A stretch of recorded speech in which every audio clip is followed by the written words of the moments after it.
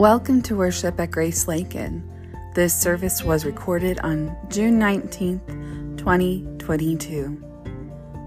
Pastor Rem Dias continues the Mark series with a gospel message from Mark, chapter 5, verses 21 through 43, titled, Faith Restored.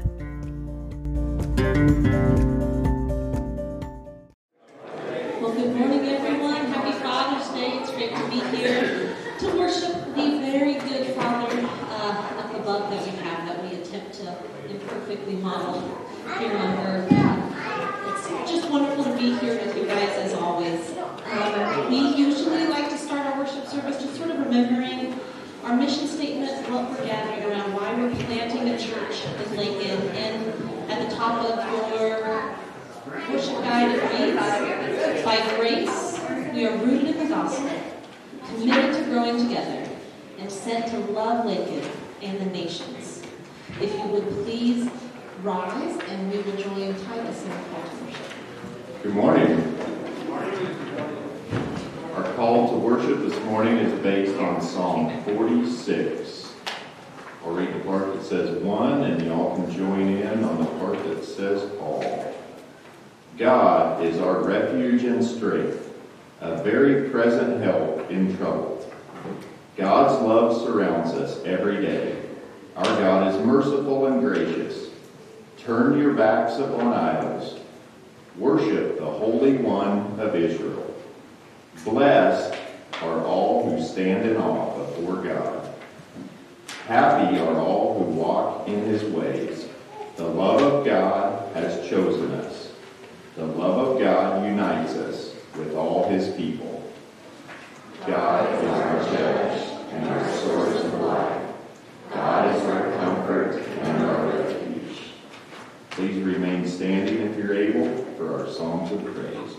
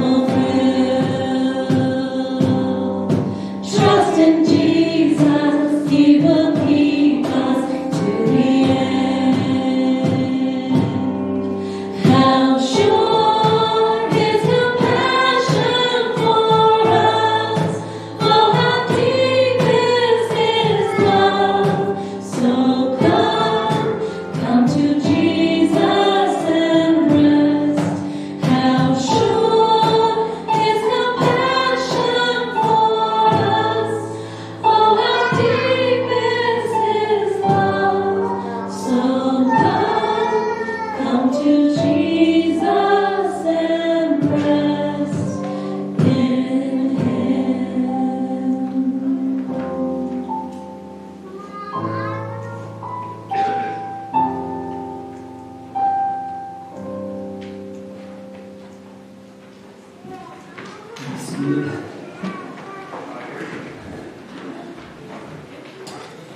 Well, good morning. How are we? All right. That's a B minus. B minus for your work on an A plus. But hey, we're really glad you are here. If you have your worship guide, again, let's just flip it over to the back. And this is not a time to get used to it again. And I know I say that, but let us just take a deep breath and realize that when we read Scripture today, we are saying that it is God's Word, and that's not a phrase we use lightly, and I think we get familiar with that, but this is God's breath on the page, like He is speaking. And so let's hear what God says in Romans, and really this is a plea, this is a prayer that as I read it, you'll say, oh yeah, that might be me this morning, and I need to pray the same thing. So it says this, Romans 12, 9 through 18, it says, have mercy on me, O God, according to your steadfast love. According to your abundant mercy, blot out my transgressions. Wash me thoroughly from my iniquity and cleanse me from my sin. For I know my transgressions, and my sin is ever before me. Has anybody ever felt like that? My sin is ever before me. My transgressions are ever before me. Against you, and he says this is really important to get how sin works. Against you and you only have I sinned and done what is evil in your sight, so that you may be justified in your words and blameless in your judgment. So again, we're recognizing that maybe, again, we've had a time where our sin is ever before us. And this is a time, guys, we're just going to pause together as a community, together and say, hey, Jesus, we're coming to you and we need you to forgive us because we have sinned against an almighty God. But there is marvelous grace. And so, I don't know about you, but I need to fall. Let's just fall on His grace in a time of silent prayer and confession.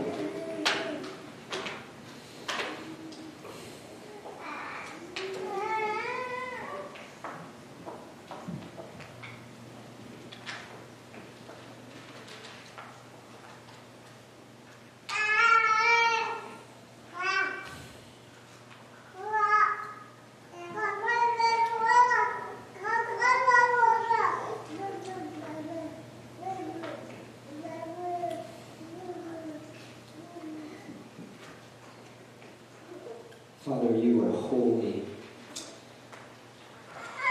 You are the maker of this day. We are so thankful that we can be in your presence.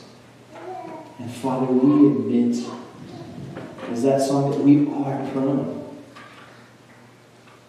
We are prone to wander, Lord. But then, Lord, we need thee. We need thee, Lord, this morning. And I just pray, Father, you would forgive us for getting used to this. Like, Father, would you renew in us awe, wonder, delight in you? Jesus, would you just really draw near to the most broken person here this morning? And you know who it is. And maybe even as I'm praying that right now, they're sensing that you're drawing near to them, and you're saying, hey, just reach out to me. I love you. Just reach out to me. I'm pursuing you. I'm pursuing you. And Father, they would fall. They would surrender into your marvelous arms. And Lord, as we look at the world too and everything that might be going on, God, we just lift it to you. We know that you are on the throne. You're on the throne. And I just pray that we would walk through this earth, this day, in confidence, in boldness, not in and of our bank accounts, not in and of our job, not even how good our family is, how maybe our appearances, but our confidence would be in you. And so renew in us this morning, a confidence in you, Jesus. And we are so thankful for this body and to strengthen us. In Jesus' name. Amen. Well, the assurance of pardon comes from 1 John chapter 1, 8 through 9. We've read this one actually here before this time. It says, if we say we have no sin, we deceive ourselves. So basically it just says, hey, you can come clean. It's okay. And the truth is not in us. If we confess our sins, He is faithful and just to forgive us our sins and to cleanse us from all unrighteousness. To cleanse us from all unrighteousness because of what He has done. So let's stand, okay? Let's stand and let's sing together this glorious gospel.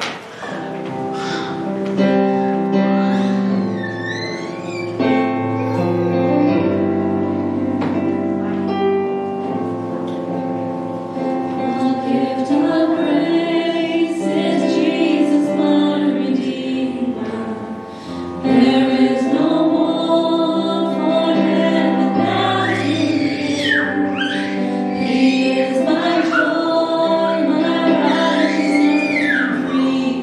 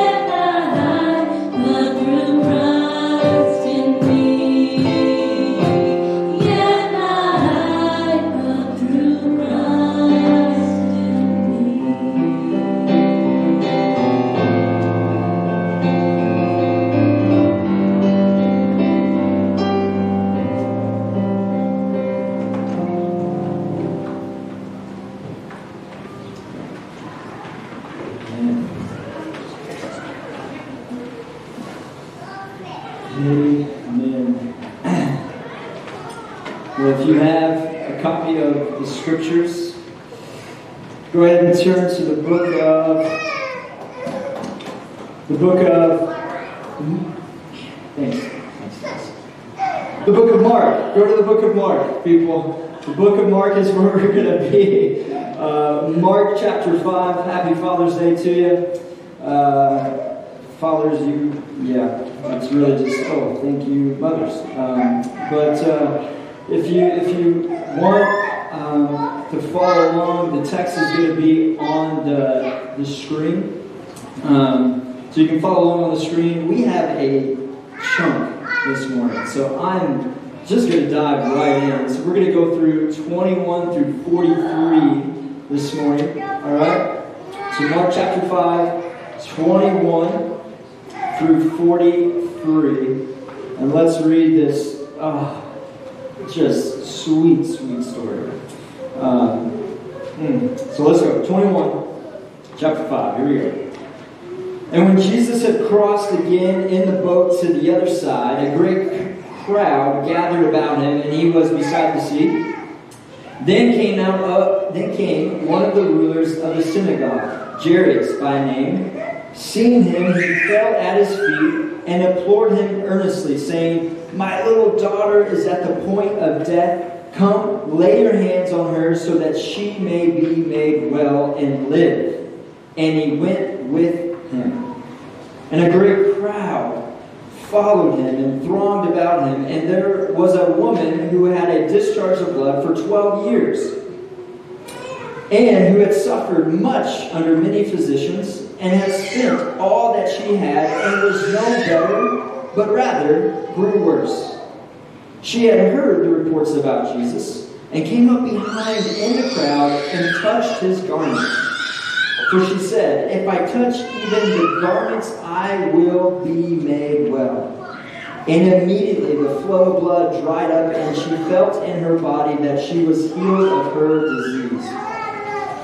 And Jesus, perceiving in himself that power had gone out from him, immediately turned about in the crowd and said, "Who touched my garments?" And his disciples said to him, "You see the crowd pressing in around you, and yet you say, 'Who touched me?'" And he looked around to see who had done it. But the woman, knowing what had happened to her, came in fear and trembling, and fell down before him and told him the whole truth. And he said to her, "Daughter, your faith has made you well. Go in peace and be healed of your disease." While he was still speaking, there came from the ruler's house some who said, "Your daughter is dead. Why do you trouble the teacher any further?" But overhearing what they said, Jesus said to the ruler of the synagogue, and maybe someone just needs to hear this right here this morning, "Do not fear, only believe." And he allowed no one to follow him except Peter and James and John, the brother of James. They came to the house of the ruler of the synagogue, and Jesus saw a commotion, people weeping and wailing loudly. And he entered and he said to them, "Why are you making a commotion and weeping? This child is not dead but sleeping." And they laughed at him. But he put them all outside and took the child's father and mother and those who were with them and went in where the child was. Taking her by the hand, he said, "Talitha Kumi," which means, "Little girl, I say to you, arise."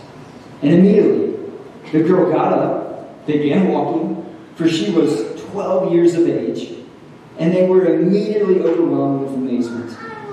And he strictly charged them that no one should know this.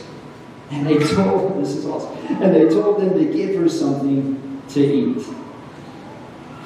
That is a great story, and I cannot wait to unpack it. I'm titling the message this morning, "Faith Restored." Turn to your neighbor and say, "I need some faith." Turn to your other neighbor and say, "I need it restored." Turn back to your neighbor and say, "It's a good thing you came to church then." All right, let's pray. Lord, thank you for this text. I am thankful that we can just sit under it. Oh, it's just so good. And Lord, I know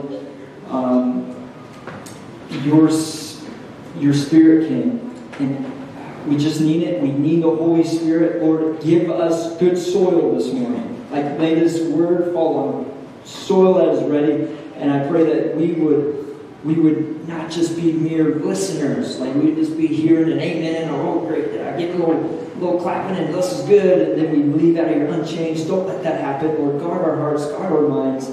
And Holy Spirit, do something that's not on my manuscript. Just help, Lord, us to just marvel, just to soak, just to be in wonder and awe, and really strengthen our faith. Strengthen it this morning. And it's in Jesus' name I pray. Amen. Well, again, happy Father's Day to you. And by God's grace, I actually had a wonderful father, and I know that might not be the case for some this morning. And I'll just say, this is just a quick side note, like, our Heavenly Father is a perfect Heavenly Father. And that is who fathers us, truly.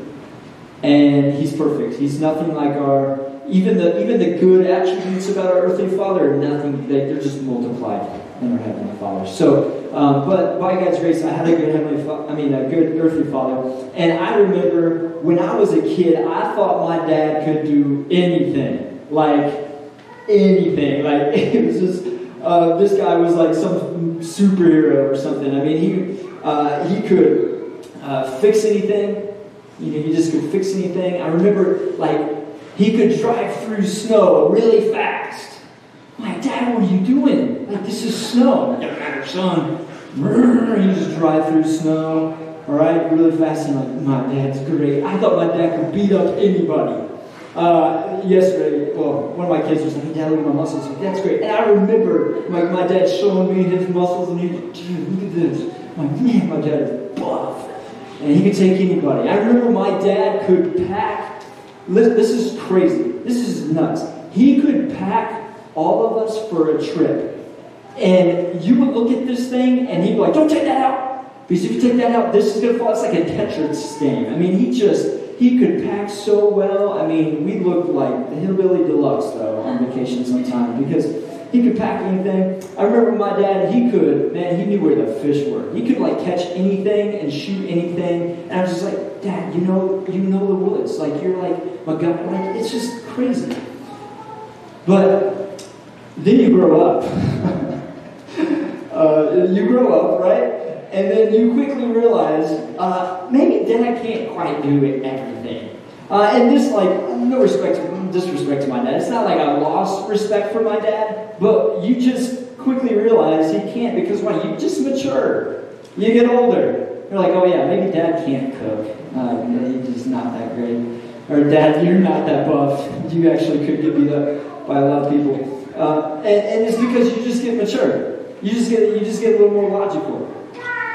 And, you know, I was thinking about this, and what's interesting, however, is the opposite. The opposite is true in our relationship with Jesus. Should be true in our relationship with Jesus. See, the older we get with Jesus, the more mature we get, the closer we get to Him per se, the bigger He should get. And every year we grow, He should just be growing and getting bigger and bigger and bigger. And we should be like, oh man, He can do anything. He can do anything. And yet, what happens though? It's just like, let's be honest this morning. Why would we be any other way? We get older, and we get more cynical.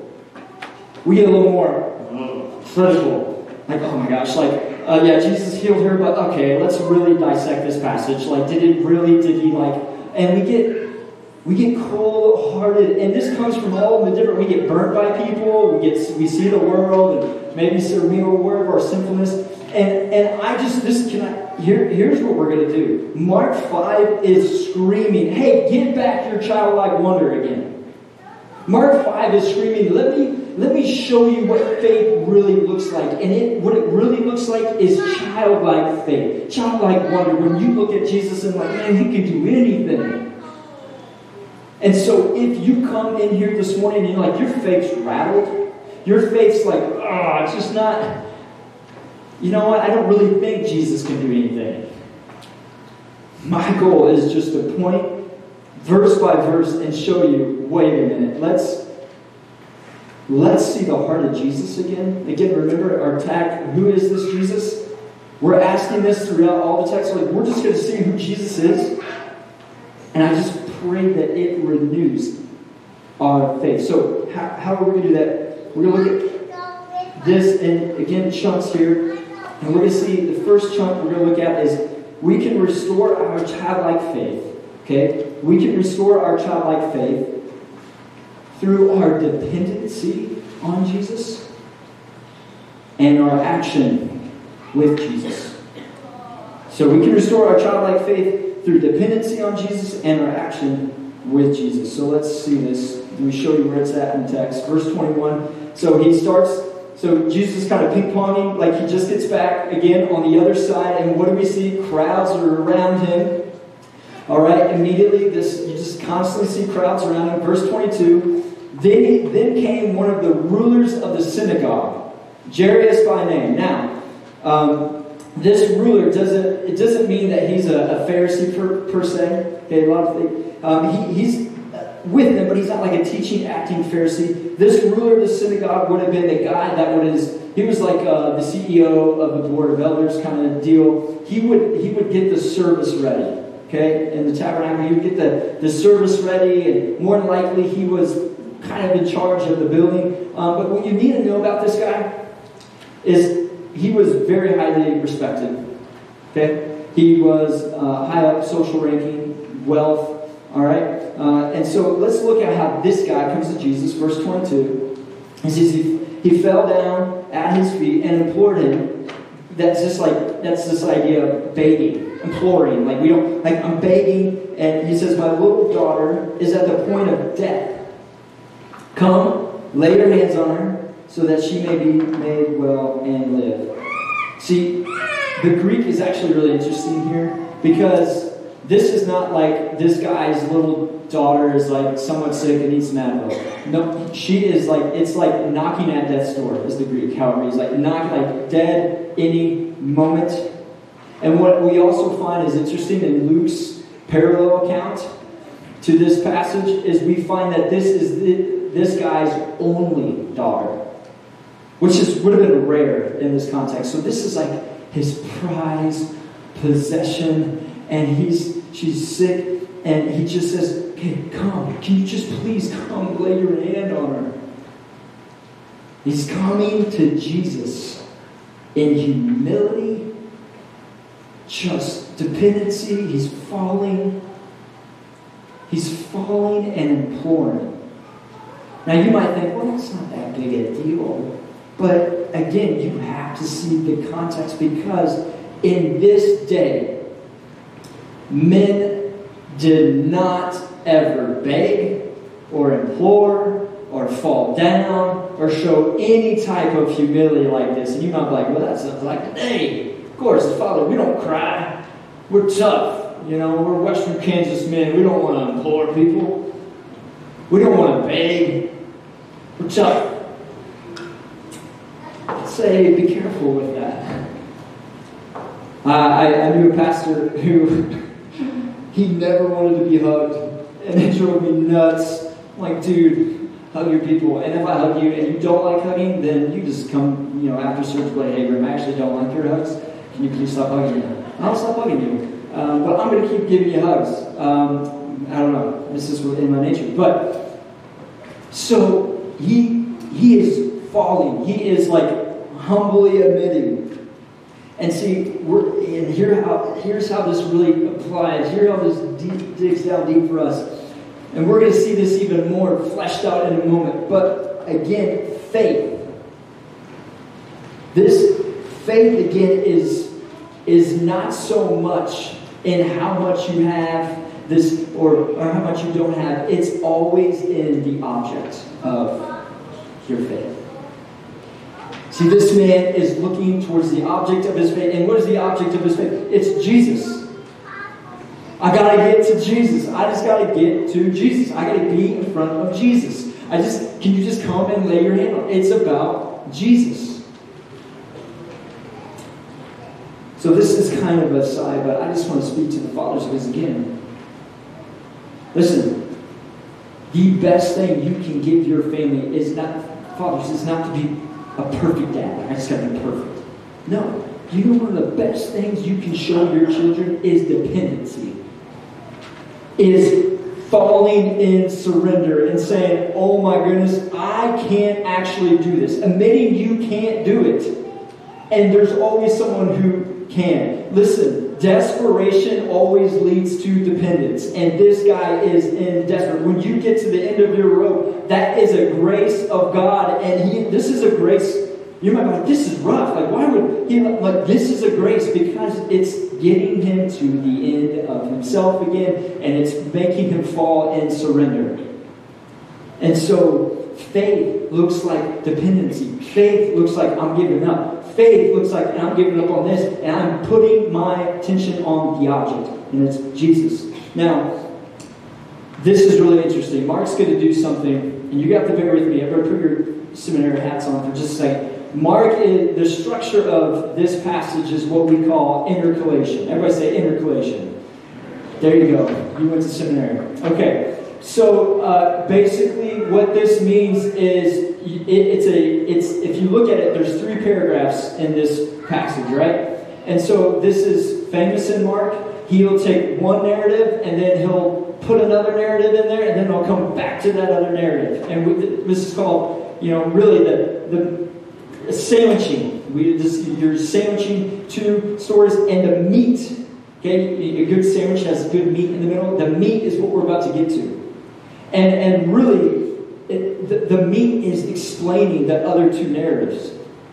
Okay, so he's going. It's Jairus, and then now we're getting to this woman. It's like, where did this woman come? And then we're going to go back to Jairus. So let's get to the woman. And there's a reason Mark's doing this. We're going to get to this at the end of the sermon. So here we go. Then it says, so a huge crowd comes around Jesus, verse 25, and there was a woman who had a discharge of blood for 12 years. Now, I don't know. Some scholars thought, oh, this is what it is. And they said the disease. I don't really know. Like, I don't feel confident to tell you exactly what the disease was. She's bleeding a lot, 12 years. It's very painful, but even worse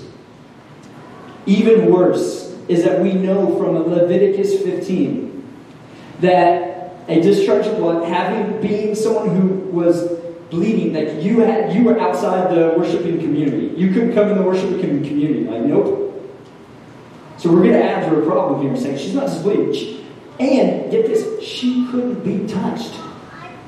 Now some of you are like, oh, don't touch me for 12 years. Yeah, I love it, but imagine not being touched for 12 years. 12 years. Not being touched. Outside the community, bleeding. And if that's not worse, let's look at the text.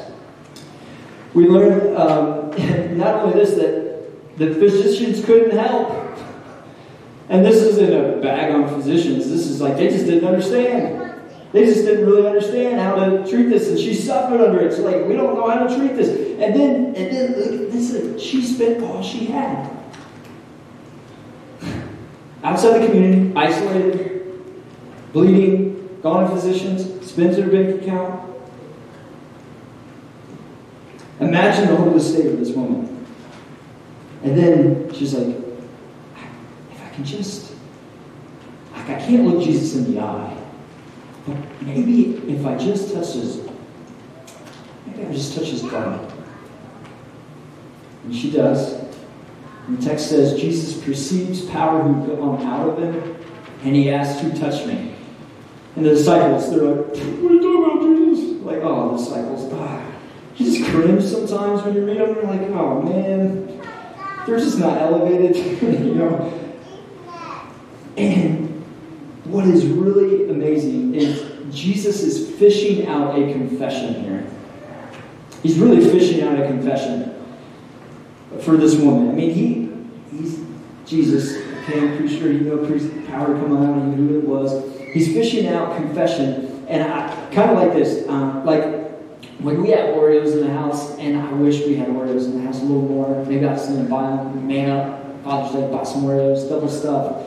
But when we have Oreos in the house, and you know how they have a little peel thing back, and you know, I open the drawer and I see the peel things come back. I'm thinking, who got the Oreos? Okay? All right, who? And I go downstairs and I see a little black little residue around the mouth. You know what I say? Okay, who got the Oreos? I know who got the Oreos. It's evident right there who got the Oreos. But what am I looking for? I'm looking for, oh, Dad, I love you, I'm so sorry. I don't believe it. No, I am. I'm looking for, hey, a minute. You got the Oreos. Come clean. I'm fishing out a confession. And yeah, you're laughing because this happens. Because, and listen, like, this is what Jesus is doing. He wants her to confess. He wants to take her deeper. He wants to take her even deeper. He wants her faith to get public, and it does. And she came down, she came down and fell down before him and told him the whole truth. I love that. Circle that in your Bible. The whole truth. When you come into contact with Jesus, you come clean. Okay, all right. Jesus, this is Jesus. All right, whole truth. Here it is. I'm actually the one who touched you. Oh, man. And listen how he responds. Daughter. Everybody say daughter. There you go. Daughter, your faith has made you well. Go in peace and be healed of your disease. Jesus calls her daughter. He's being tender with her. And when he says your faith has made you well, you can circle that. That well in Greek is saved. And it's this idea of not just physical. There was a spiritual reality in this woman. She is being saved. It wasn't just a physical healing, but a healing of the heart. And here's again how this dives deeper into our hearts, how this gets our faith moving. I want you to know this, the boldness of this woman's faith. See, many were bumping into Jesus, right? Maybe bumping shoulders with Jesus, coming alongside Jesus, bumping into him. But it was only this woman who's like, I've got to touch him. I've got to move in action. I've got to get to him. And listen, the sad reality is, there are some in the church, and we do this, is we just like bumping into Jesus. Like, I'm not coming to church just because it's a social thing, or maybe I'm bored, or whatever. I might not remember, like, I just want a little bump. And you might not, you come like that, you might. That's not the position of a heart. We come and say, okay, you want to know who Jesus is closest to? It's like the person who's coming in here this morning. It's like, man, I can't even look. I can't even look up. I am so full of shame, and I can't even look up. But if I could just get in there, and if I just could get around Jesus, then that is who Jesus says, okay, where's power's going on for me? That is who he's like, yes, that's how you come. It's an attitude of faith involves this attitude of action where it's like, get away from your trouble. Like, I just got to get to Jesus. And then notice this, the second thing about how our faith, our childlike faith can be stirred up a little bit is we can restore our childlike faith through trusting in Jesus' timing. Everybody say timing. There you go. Trusting in Jesus' timing. Because look at, the text goes on, and it gets, so the sandwich is over, this woman's been healed, okay? And then it's going to go back to Jairus. Okay? It says, while he was still speaking, there came from this, verse 35, there came from the ruler's house someone who said, your daughter is dead. Why trouble the teacher any further? But overhearing what they said, Jesus said to the ruler of the synagogue, don't fear, only believe. That could be a whole sermon series in and of itself. Beautiful.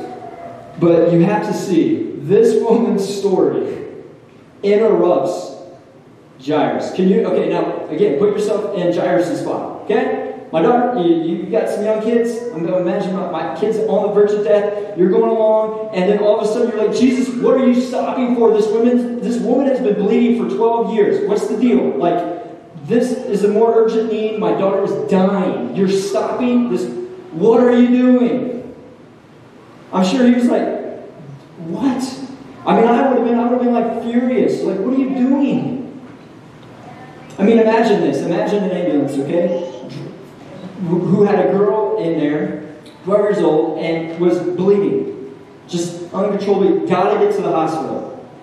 Or she's gonna die. And she's flying down the road, and the ambulance driver gets to this intersection where this beggar had been for 12 years. Everybody knows this beggar's name. He's been begging for 12 years. And all of a sudden, the ambulance driver pulls over. He pulls over, and he gets out. He just starts talking to the beggar. Sharing the gospel. People are like, hey, moron, get in the ambulance. This girl is you're stopping for a smaller need, but there's a more urgent need. There's a more urgent need. And you're doing. And see, I read this, and I thought, oh my gosh. I started kind of giggling to myself because I'm like, yep, that's life of Jesus. Jesus hardly ever acts and moves like we think. He always moves in his timetable. And I was thinking about it, and maybe you've been praying. Listen, you've been praying and praying and praying, which you feel like is an urgent need. Like this is life and death. Like, Jesus, don't you know this is an urgent need? And you look around, and you see all these smaller needs being met. Jesus is meeting some of these other smaller needs, and he's coming around, and you're like, Jesus, what are you doing? Don't you understand? This is an urgent need. And my encouragement to you this morning is, yes, Jesus does care, and Jesus is acting in his timetable. Do not give up faith. You know, waiting on the Lord is one of the hardest things about faith and one of the most glorious things about faith. Waiting on the Lord, it says it renews our strength. Waiting on the Lord. And so, as you wait, it's like, okay, I'm getting eyes off of me and I'm putting them onto you. And so, look how, again, Jesus responds to this man who thought, what are you doing? He says, don't fear, only believe. So is that where you're at, maybe? Again, maybe you're just like, you've been crying out, praying, this is an urgent need, and it's like, Jesus, what are you doing? Well, don't fear. Only believe. He is working in his time. Do not give up hope. His timing is perfect. He's way more wiser. I don't know if you know this or not. Way more wiser than you. You might think, oh, this is the perfect time. Jesus died. No, his timing is perfect. As we can see, because the final thing I want to show you is we can restore our childlike faith through Jesus' powerful heart. His heart. Because you really see Jesus' heart as that story ends. Verse 37, he actually goes into the house. And this is, you can circle this too, this is another important part that Jesus does. He takes who? He takes Peter, James, and John. You're like, that seems a little exclusive. But Jesus is actually painting a scene of deep discipleship. You can be close with a lot of people in church, but you need a close third. You need people who you're like, I am discipling, I am pouring into. And so he's like, you constantly see him taking Peter, James, and John. And he's like, I'm going to take you, I'm going to pour into you. And so he takes them, and then they come into the house, verse 38, and Jesus saw a commotion of people weeping and wailing loudly. Now this was a new learning for me. The Jews, okay, they would literally pay professional mourners for funeral services. So, like, to help the family mourn. So they would call these people in, and then just to cry. just to weep, just to be loud. And so that's what we find here. So they think it's a done deal. Jesus might could have healed the disease, but he cannot raise the dead. She's done, so let's bring in the mourners, let's start crying. And this is how Jesus kind of responds to that. Verse 39, why are you making a commotion and weeping? The child is not dead, but sleeping. So sleeping was a euphemism for death. So she's maybe physically dead, but not spiritually. And they said, and they circled this in the text, they laughed at him. They laughed at him. Radical faith. Listen, 21st century church. Radical faith is going to look silly to a world. Radical faith in Jesus is going to cause us to be mocked. And I'm just, again, how much are we allowed, we can? Radical faith, trusting in Jesus, is going to cause us, what? That's just silly. What? And so, happened to Jesus. And again, look here. Then Jesus puts the people outside, takes the inner three again, and the father and the mother. Verse 41, taking her by the hand, he says, and this is Aramaic. What's Aramaic? This would have been the language of the day that they would have spoken. And so he speaks Aramaic here, Tatha Kumi, which I'm going to unpack in just a second, which means, little girl, I say to you, arise. And immediately the girl got up and began to walk, for she was 12 years of age. Everybody is 12 here. Everybody 12? Couple? Okay, great. Okay. And they immediately overcame with amazement, and he strictly charged them that no one should know this, and told them to give her something to eat. Now, this word Tabitha, okay, we just lose a lot of stuff in translation sometimes. This would have been the most tender, this would have been like him saying little lamb, like the most tender of words. Think modern day context is hey, sweetheart. And I even think about this sitting on the edge of the bed where Ellie and I kind of just wake her up and hey, sweetheart, just wake up. Jesus comes in tender care and says, hey, sweetheart, wake, arise, get up. And then look into the text. Jesus wants to prove that this was a physical resurrection because he's you got any Oreos in the house? Let's see. No, they didn't have Oreos, kids, back in that day, okay? No confusion. But he's hey, let's give her something to eat. Why is that there? Because again, Jesus is showing this is a physical resurrection, but it's also showing this. Jesus cares about the small details of your life, people. The smallest details of your life. Don't ever think, Jesus is too sovereign, too big for that. No, come to him. It doesn't matter. He's like, the girl's hungry. Let's feed her. And as I close here,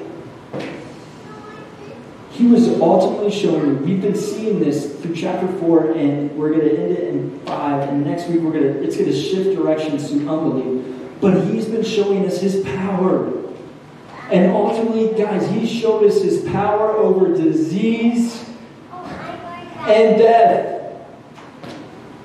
I don't know about you, but my goodness, why are we not praying more for people who are diseased and yes, it's the same Holy Spirit. He has power over disease and death. That's ultimately what he's showing us. But again, we got to get to the sandwich. The intercalation that you guys all remember. What is the meat? What is the primary thing? And I want you to show, and I'm going to show you something in closing. Why would Mark sandwich the bleeding woman with the story of Jairus? And again, to help you understand how intercalate, what do the two stories have in common, and what do they differ? And where they differ, that's where we focus. And that's the meat. The meat is the woman. And so where are they similar? And this is interesting. The woman had been bleeding for 12 years. Did you notice? She's 12. Both involved in healing. Both were unclean. Both involved Jesus' touch. But have you caught the difference? Where's the difference? The difference is Jairus is from a high social, economic. He's even given a name in this text. Jairus. He's wealthy. He comes in honor. He comes maybe even knowing the scripture. Where this woman's not even given a name. And she is unclean, unworthy, and she comes in shame. She comes in shame. And really, here it is. This is where, again, faith begins. She is in a way saying, hey, Jairus, you have some faith, but take even more than that. Jesus even had to say, don't fear, only believe. Really, her faith is elevated because she's coming, I've got nothing to offer.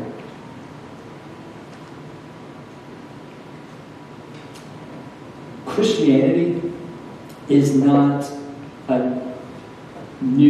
it's not one of other just many religions where we have just a little bit better philosophy. We have, we put our brains together, we have better ethics, better system, like some of those, yes, are true, but do you understand, listen, Christianity is about a person. Christianity is about the object of our faith. Not even maybe how much faith we have, but it's about Jesus. And how do we come to Him? We come like this passage paints. We come like we sing. Are you weary? Brokenhearted? Come to Jesus, rest in Him. Are you heavy laden? Do you know why I love Christianity? Do you want to know why this just pumps me up and it makes me just furious when other people say, "Oh, you got to do this, you got to come, you got to." It's because this is why I love it. Because do you know anybody can fall, anybody can surrender, anybody can just lean in. This is our response. And notice, we can again come like that, and Jesus might not heal the physical around. Jesus might not, but we come falling, trusting, okay, He's got it, and He's already healed the problem of the world. He's already healed the reason why it's windy and not raining here and other places, and why the creation's broken. He's already dealt with the deepest intercessory parts of your guilt, your shame on the cross. So you can fall. You can surrender. You can say, okay, I'm just coming. I'm coming to Him, and I'm just need to touch the edge. Because it's about Him. Our Jesus is just that powerful and just that good. So, family, do not fear. Do not fear, only believe. Do not fear, only believe. Let's pray. Lord, thank You for this word. Jesus, I pray that we would just come more like this. Jesus, just thank You for Your powerful word, Your tender care. Father, I pray if there is someone who feels like the bleeding woman, just shame, coming in here, just can't even look up. But they just, in their heart, they're like, can I just get near him? Will he heal? Like, Father, remind them right now that that's who you're closest to. Yes, you're saying that to him. Yes, I can heal you. Yes, I can restore you. Yes, because I've conquered the grave. I went to the cross for you. And yes, you can walk in freedom. I love you. And I pray that Jesus didn't surrender. They would rest in you. Help us to sit, to soak, to Savior, and just renew in us. The most serious of Christians in here, we've been Christian a long time, and maybe we've started to calculate everything. Help us just would you just renew in us wonder, awe, excitement, zeal, passion for you, your power, not us, not in how great our faith is, but in you. May this church be a Jesus. May we be obsessed with you, Jesus. May we be on fire for you. And in your power and your goodness. In Jesus' name. Amen. Man, I'm tired. Okay, all right. As we approach this table, I thought about it in this text, again, text to table, when you think about how these people respond to and how they come to Jesus. I thought, this is exactly how we come to the table. How do you come to the table? Oh, broken. I need this.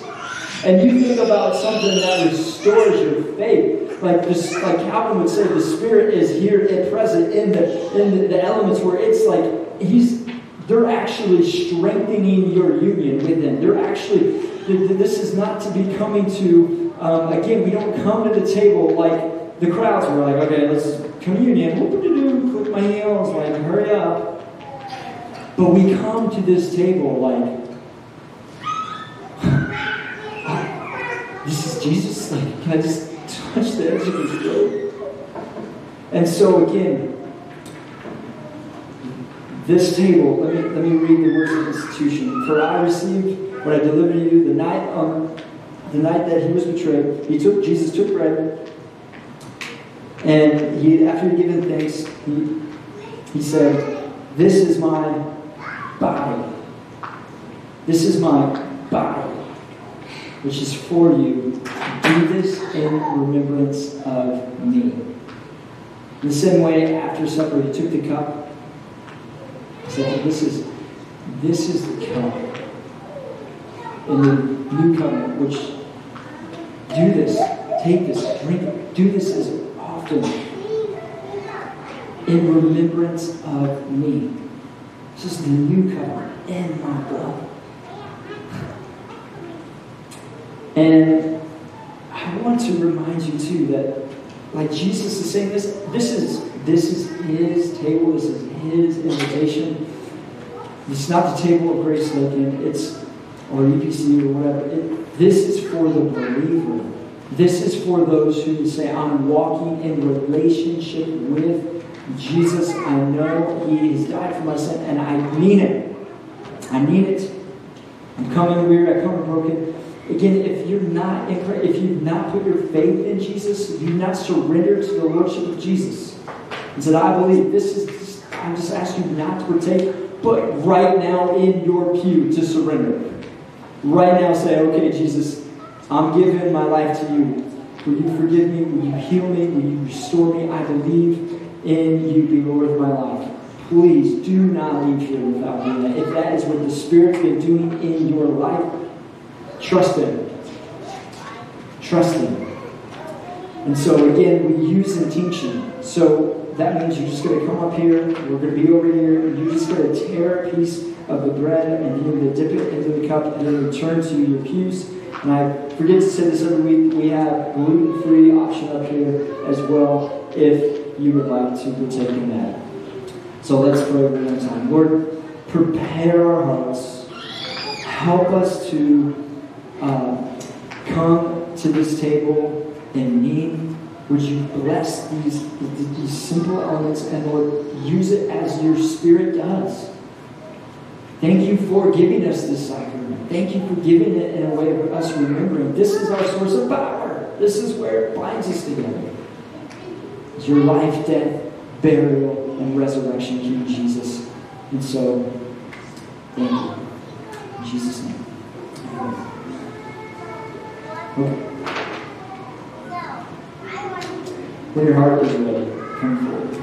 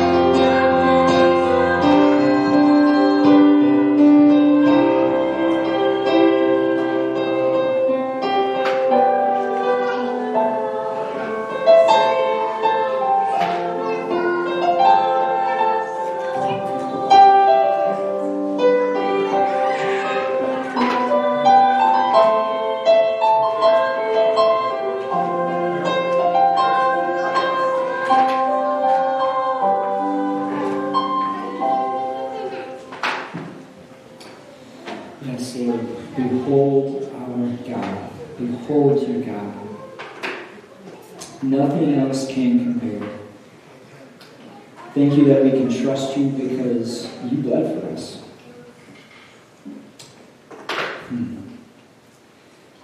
Oh, Father, you are so good. You are so good. And I just want to say thank you. We thank you. We thank you. Holy Spirit, remind us continually of your great sacrifice. Jesus. Love you.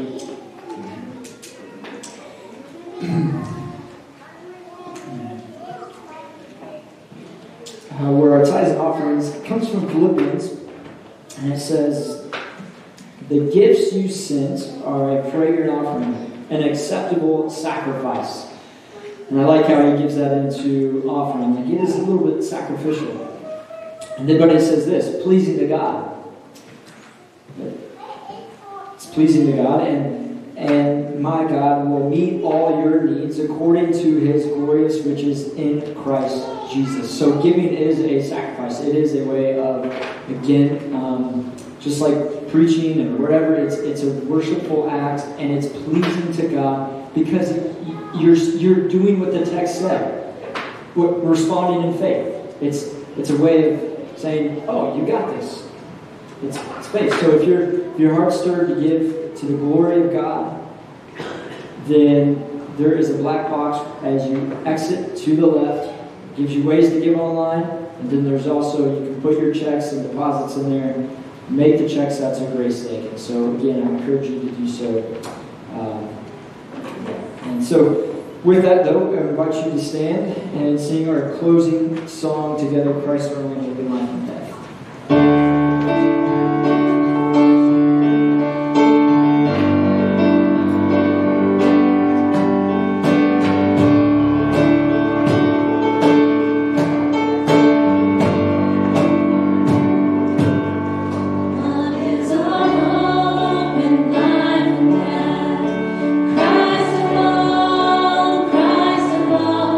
What is our only confidence?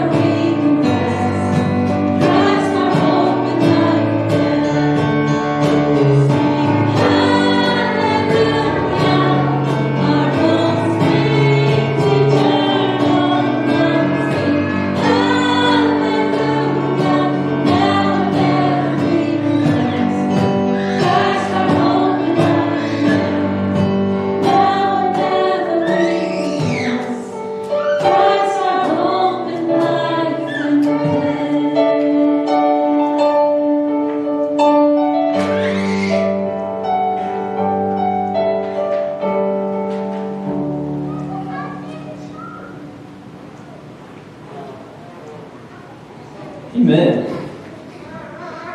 You guys are so good. Amen. Amen. Okay. Receive this benediction from 2 Corinthians 13.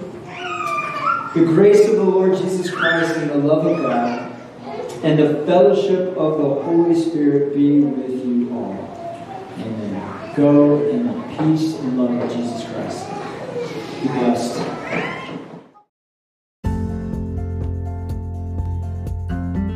Thank you for joining us at Grace Lakin. You can find us on Facebook and Instagram at Grace Lakin KS, on YouTube, and at gracelakin.com.